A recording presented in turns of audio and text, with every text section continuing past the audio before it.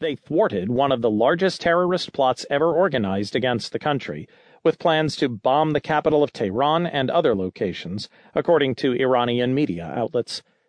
A statement from the Iranian intelligence ministry, cited by Iranian media, said that attacks were planned by Sunni extremists, but provided little other detail.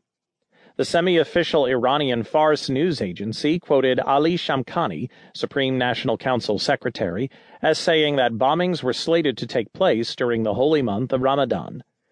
The Iranian authorities have apprehended several people suspected of trying to launch bomb attacks in Tehran, Shamkhani said, according to Fars.